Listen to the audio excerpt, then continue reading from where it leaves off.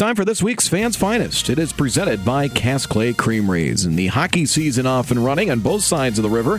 North Dakota and the EDC, the Fargo North Spartans off to a very good start. A 3-0-1 start.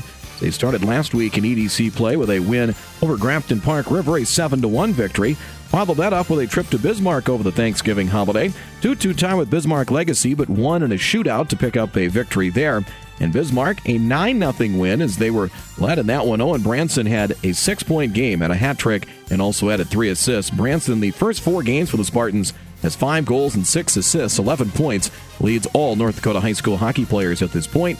Senior Connor Holm has added 3 goals and 5 assists. Sophomore Caleb Brigham 5 goals, and freshman Benson Grandy adding 6 points as well. They finished up the week with a 4-1 win on Tuesday night over Fargo Davies. Nolan Astrup had 24 saves in net for the Fargo North Spartans. Congratulations out to the Fargo North boys hockey team. This week's Fans Finest presented by Cass Clay Creameries.